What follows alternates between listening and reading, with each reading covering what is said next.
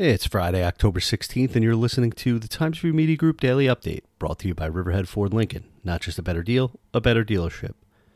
You're going to get out of that bed, you're going to do therapy, and you're going to get home.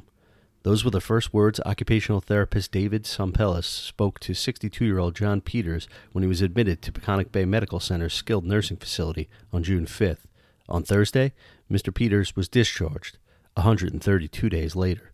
As he was wheeled into the entryway, Mr. Peters held his wife's hand and raised the other in the air to wave to friends, family, and hospital staff who lined up to cheer him on.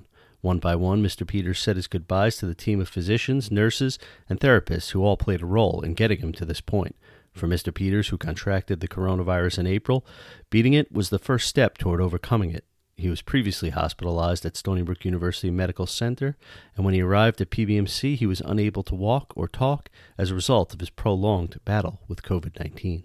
The Peconic Hockey Foundation is hoping to build an ice hockey rink on Riverhead Town land at Vietnam Veterans Memorial Park in Calverton. Troy Albert, the president of the nonprofit Peconic Hockey Foundation, pitched the idea via Zoom at Thursday's Town Board work session. Ray Coyne, the town's Parks and Recreation Superintendent, said discussions with the foundation related to a rink have been ongoing for years. Mr. Albert said they need about 5 acres, and once they have the land, he believes they can build the rink for about $1.5 to $2 million. The Brendan House in Riverhead will host a fall festival this Saturday to benefit its residents, including Dana Barrett of East Quogue. Miss Barrett, 29, is living with a spinal cord injury stemming from a tragic diving accident in July 2019. Though her journey has presented several setbacks due to the sudden onset of the coronavirus pandemic, Dana was able to move into the Brendan House this summer. The fall festival will feature craft vendors, live music, medical organizations, food, pumpkin paintings, and raffles, according to Allison Scarry, the executive director of New Beginnings, which runs the group home.